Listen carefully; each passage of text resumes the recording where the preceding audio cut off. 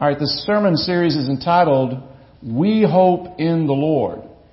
Truths for a Troubled World. This is part 2 entitled, The God Who Gets Me. We are looking through Hebrews, and if you were here last week, you know that we're not going in order. Last week we were in Hebrews 6 and 7. This week we're in Hebrews 4 and 5. We're actually going a little bit backwards, like a good Hebrew. So anyway, my sources include William Barclay's The Daily Study Bible Series, Raymond Brown, The Message of Hebrews, Lawrence O. Richards, The Teacher's Commentary, Edgar Andrews, A Glorious High Throne, which is a commentary from the Wellwind Commentary Series, and Simon Kistemacher, his New Testament commentary on the book of Hebrews. I'll be reading from Hebrews chapter 4. Really, the first few verses of this text are some of my favorite verses because it shows the duality of Jesus as not only man, but also God, and really encourages us to come to the Lord. So we'll start at Hebrews 4, verse 14, and I'll read into chapter 5, verse 6. This is the Word of God. Therefore, since we have a great high priest who has ascended into heaven, Jesus, the Son of God, let us hold firmly to the faith we profess. For we do not have a high priest who is unable to sympathize or actually empathize with our weaknesses, but we have one who has been tempted in every way just as we are, yet he did not sin. Let us then approach God's throne of grace with confidence so that we may receive mercy and find grace to help us in our time of need. Then chapter 5, verse 1. Every high priest is selected from among the people and is appointed to represent the people in matters related to God, to offer gifts and sacrifices for sins. He is able to deal gently with those who are ignorant and are going astray, since he himself is subject to weakness. This is why he has to offer sacrifices for his own sins, as well as for the sins of the people. And no one takes this honor on himself, but he receives it when called by God, just as Aaron was. In the same way, Christ did not take on himself the glory of becoming a high priest, but God said to him, You are my son, today I have become your father. And he says in another place, You are a priest forever, in the order of Melchizedek. The grass withers, the flowers fall, but the word of our God stands forever. Let us pray. Lord Jesus, thank you for this, your word. Thank you, Lord Jesus, for being our high priest, for being so accessible to us as your children. And so speak to us, Lord. Teach us your truth. In Christ's name I pray it. Amen. I like movies.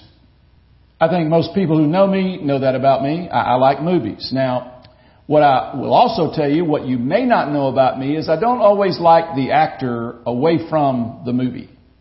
Do you get what I mean? A lot of actors think that by being an actor, which makes them a lot of money and makes them famous, that they should be able to tell you and I how to live.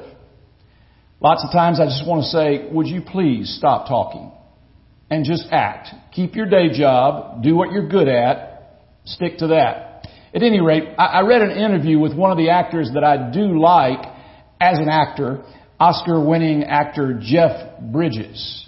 He played the part of the lawman Rooster Cogburn in the remake of True Grit.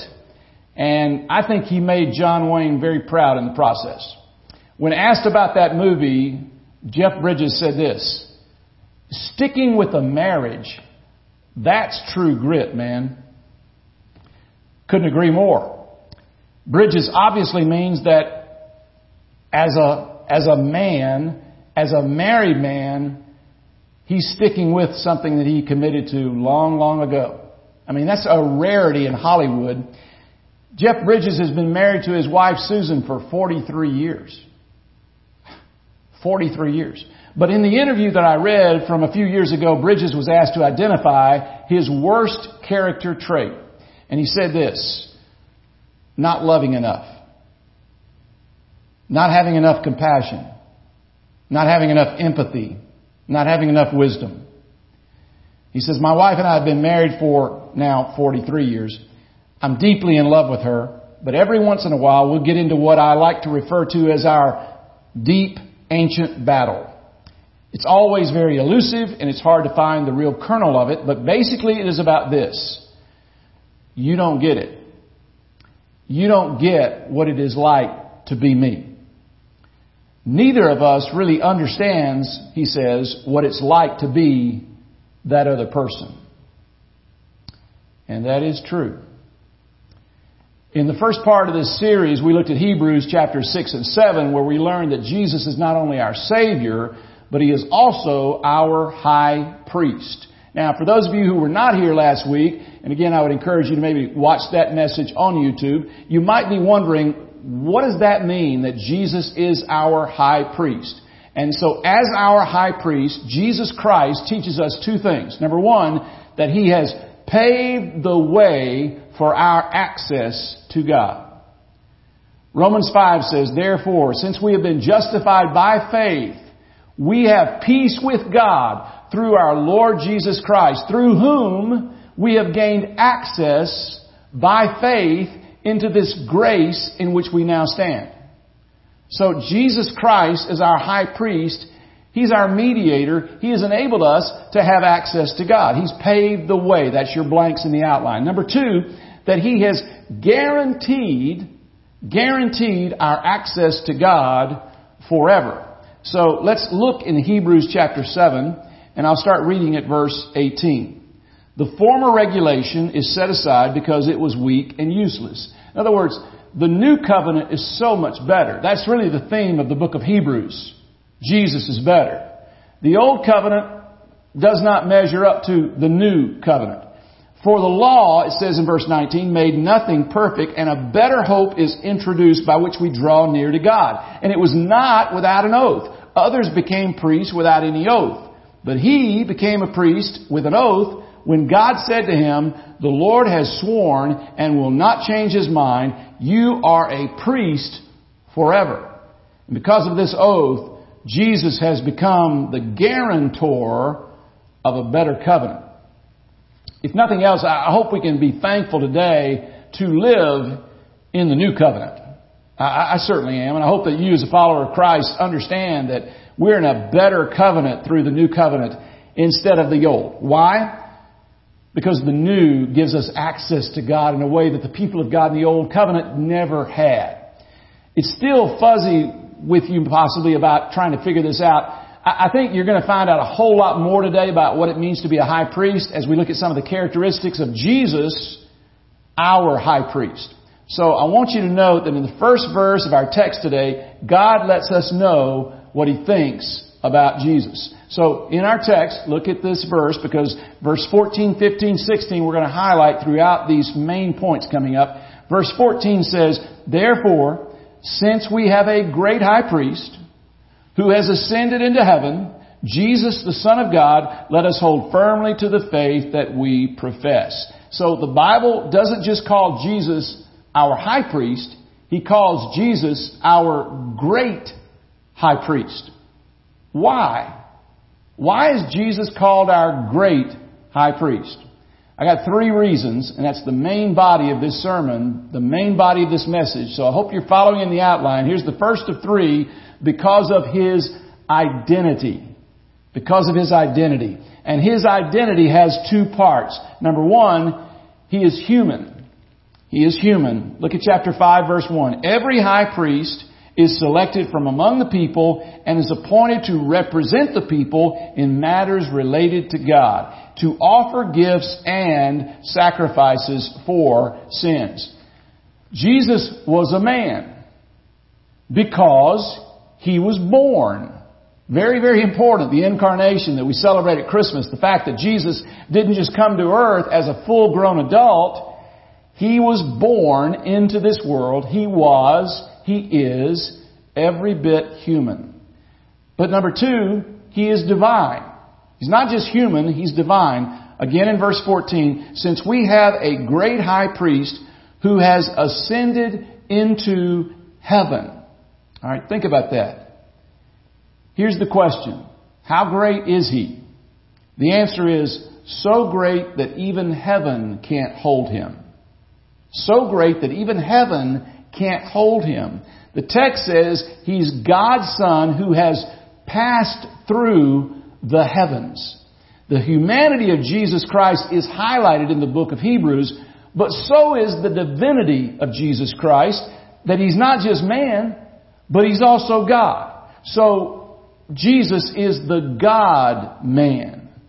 He's fully God and fully man, and there's never before been anyone like him. In the Old Testament, the high priest of Israel was special. He wore a golden breastplate on which was inscribed the names of the 12 tribes of Israel.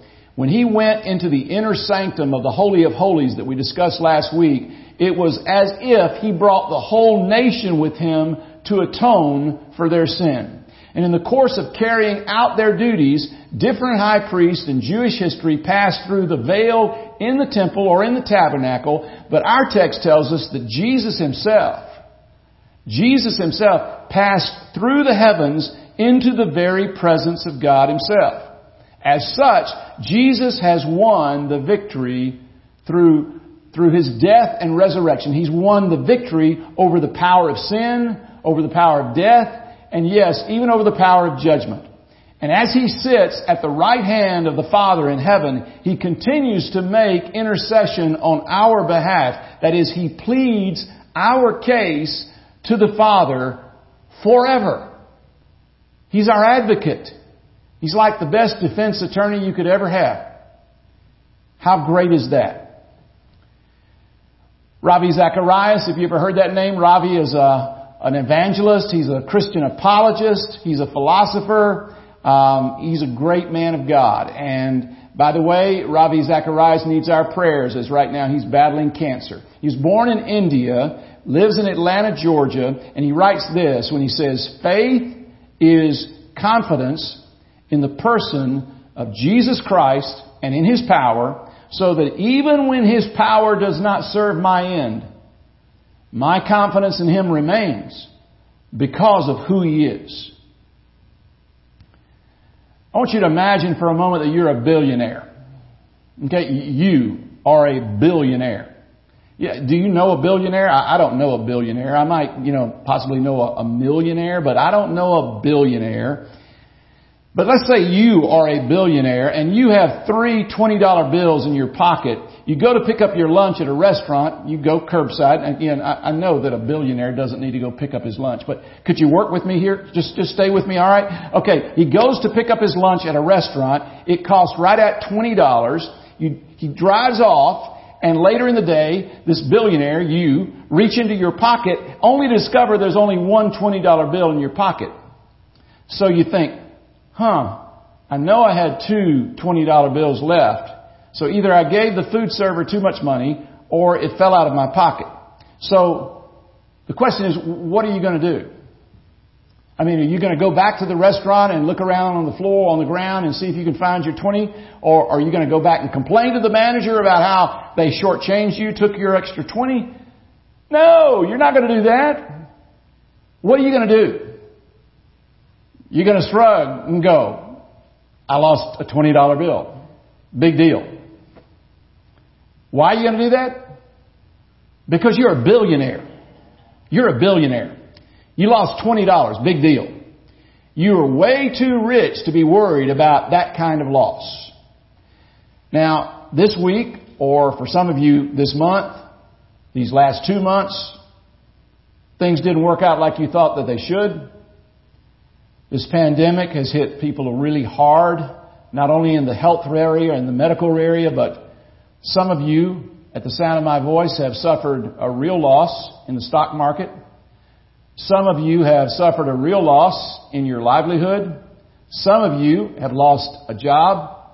Some of you don't have the income you had before. Some of you own a business and your business has taken a serious hit during this pandemic. These are real losses. So the question is, what are you going to do about it if you're a Christian? Will this setback disrupt your contentment? Will you shake your fist at God? Will you toss and turn at night? Will you sink into a deep depression over your losses? And if you do, I have to say to you that it's because you have totally lost touch with your identity. You don't know how truly rich you really are. As a Christian, you are a spiritual billionaire. You're a spiritual billionaire, which means there's no way you should be wringing your hands over $20. Verse 14, I love verse 14, so let's look at it once more. Since we have a great high priest who has ascended into heaven. In another passage says, passed through the heavens. Jesus, the Son of God. Let us hold firmly to the faith we profess. Now, when I was reading Simon Kistemacher on this, he mentioned something that I think is something worth considering. And that is, in the day in which we live, in the world in which we live, you've heard this, I've heard this, I bet you've heard this, where people say all the time, you just got to let go and let God. He addressed that and he said, no, you really don't need to let go. You need to hold on. You need to hold on. You need to grab hold of your faith, the reality of your faith, that your faith is built on the rock of Jesus Christ and the truth and the authority of God's Word. You need to grab hold of that and you need to hold on during this pandemic with all you have. Hold on, don't let go. Hold on to the faith that you profess because it's real. So, again, why is Jesus such a great high priest? Well, number one, because of His identity. And you know what? As a follower of Christ, you have accepted and received that identity. You belong to Him. And so His identity is yours. He lives in you. His Spirit lives in you. Embrace that identity. The second reason that Jesus is such a great high priest is because of His compassion. Because of His compassion, which takes us to the next verse, which is verse 15. For we do not have a high priest who is unable to sympathize. And I said sympathize because that's the way it used to be. And now they've changed the word to empathize. I think it's probably more appropriate. Who is unable to empathize with our weaknesses. But we have one in Jesus who has been tempted in every way just as we are, yet He did not sin. John Owen was a theologian in the 17th century, and he points out that a double negative is for emphasis. So one translation of Hebrews 4:15 says this, for we do not have a high priest who cannot empathize with our weaknesses.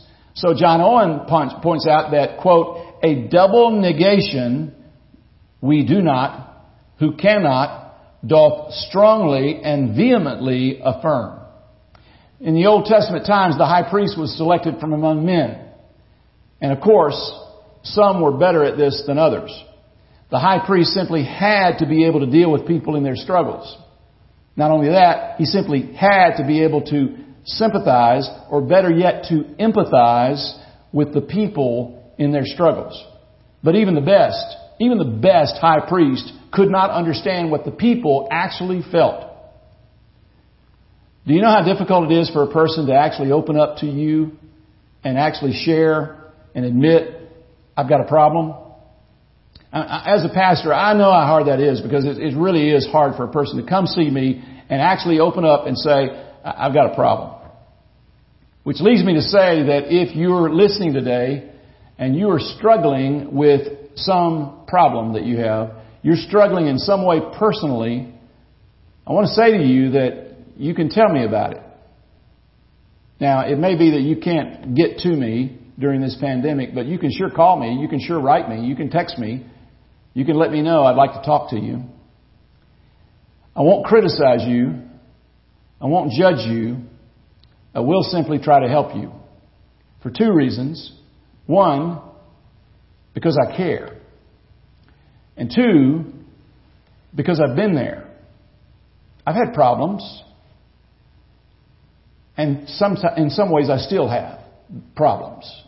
And so I still have to go to my pastor and talk to my pastor about the problems that I have. Thankfully, I can still talk to him just about every week.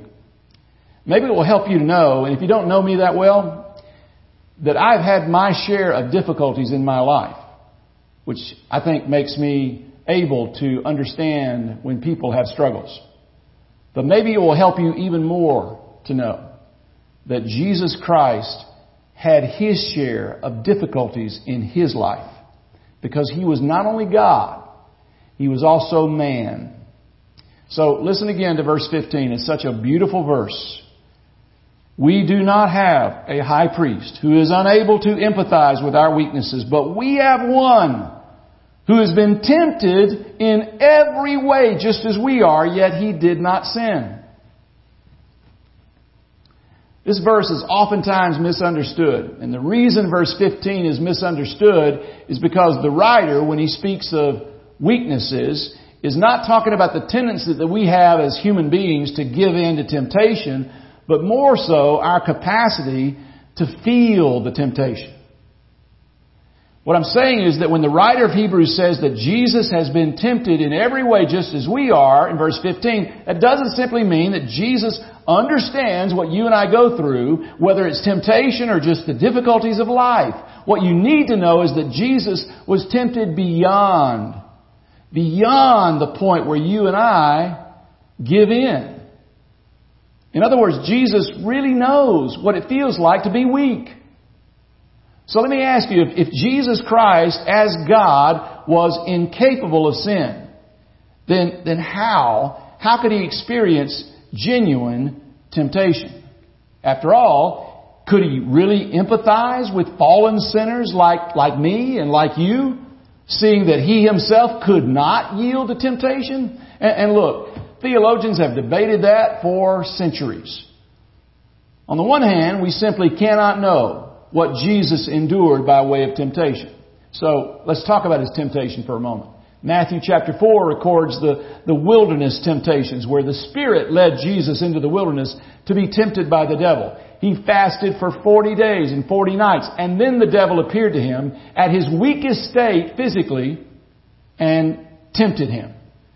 And every time Jesus countered those temptations with what? Scripture. He quoted Scripture to Satan, the Word of God.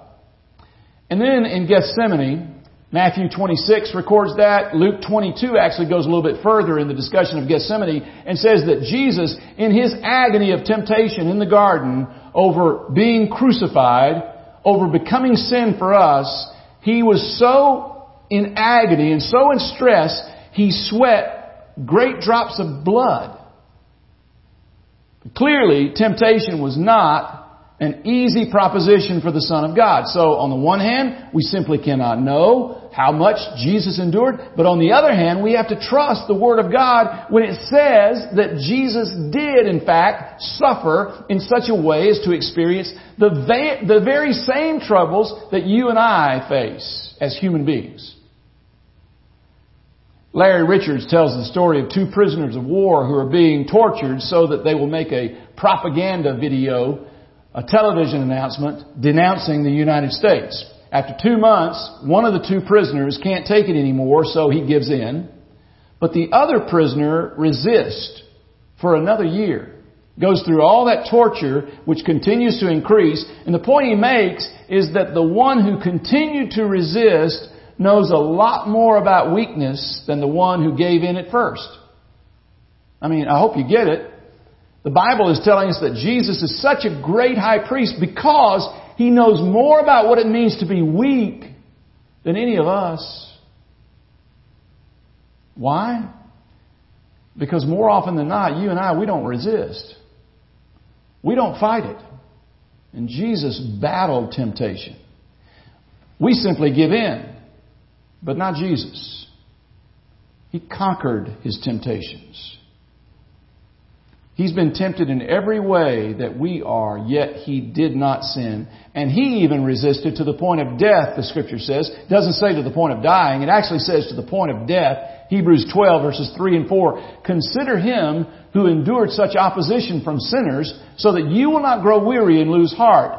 And in your struggle against sin, you have not yet resisted to the point of shedding your blood. You've not yet resisted to the point of death. But Jesus did. And so why is Jesus such a great high priest? Because of His identity, and then secondly, because of His compassion, and then the third and final reason is because of His superiority. And that brings us to the next verse, which is verse 16. Alright, we have in verse 14 that Jesus is superior in the sense that He's passed through the heavens. He's the Son of God. In verse 15, He's a man. He empathizes with us in our weaknesses because He's been tempted just like we are. And then in verse 16 is the catch-all. Let us then, because of this, approach God's throne of grace with confidence so that we may receive mercy and find grace to help in our time of need. So don't miss this. The Jewish idea of God, that He is holy, is true. But when you think of the word holy, what do you think of? Not like me. That's what I think of. Holy, not like me. That's what the Jews thought as well. To them, holy meant different, incapable of truly entering into man's troubles because, after all, He's God. And it's not just the Jews. The Greeks of Jesus' day said the primary attribute of God was apatheia, which we get our word apathy, which represented a total inability to feel anything at all. So in short, God was seen as detached. He was seen as unapproachable. He was seen as uncaring. And the writer of the Hebrews wants to make sure he's very clear to us when he says that idea is all wrong. God is not unfeeling. He is not uncaring. He is not unapproachable. He says here, approach the throne of grace. One translation actually says with boldness. But it says to approach the throne of God, God's throne of grace, with confidence. And when the writer says we should approach the throne with confidence, he actually means, in quotes, without concealment. That's what confidence means, without concealment. That is, we should not try to hide our sins and our weaknesses, no matter how ashamed we are of them. Remember, we come to receive mercy. We come to receive mercy, and only sinners need mercy. But we can do so confidently because our confidence is in the finished work of Christ on the cross.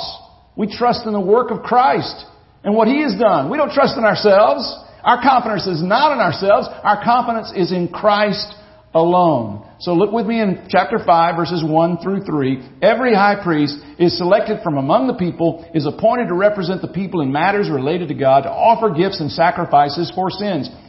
He is able to deal gently with those who are ignorant and are going astray, since He Himself is subject to weakness. That's why He has to offer sacrifice for His own sins, as well as for the sins of the people. So imagine a mother who sees her child get hurt, and she is unable to respond to this emergency because she cares so much. She's literally frozen. She's unable to intervene on her child's behalf. And the word in this verse, the word is able to deal gently, is a word that suggests the idea of being able to both feel what the person in trouble feels, but at the same time to be able to act on behalf of the injured person. So God is saying to us this morning, you don't have to shy away from me because of what you've done or out of fear for what I will do to you. All you need to do is come to me. All you need to do is come to me and receive mercy and grace. Now, what is mercy and what is grace? Mercy is when God does not give you what you really deserve. I mean, some of you that are teenagers, you're listening to me now, and do you understand mercy? It's when your parent lets you off the hook when they shouldn't have. They give you mercy. Grace, on the other hand, is when God does give to you what you don't deserve. That's grace. When God gives to you what you don't deserve. The high priest in Jesus' day, being a man, had to also offer sacrifices for his own sins. But not Jesus. Not Jesus. As God, He didn't need to offer sacrifice for sin because He never sinned. And His sacrifice, it was once for all, so that Jesus Christ, the Lord, became our eternal source of salvation, which is why He is vastly superior to every other option in the universe. to place your trust in. That brings us to our verse of the week, which is Matthew 11, verses 28 through 30. Please read it with me in your bulletin. Jesus said, "Come to me, all you who are weary and burdened, and I will give you rest. Take my yoke upon you and learn from me, for I am gentle and humble in heart, and you will find rest for your souls. For my yoke is easy and my burden is light." In other words, Jesus says He does understand.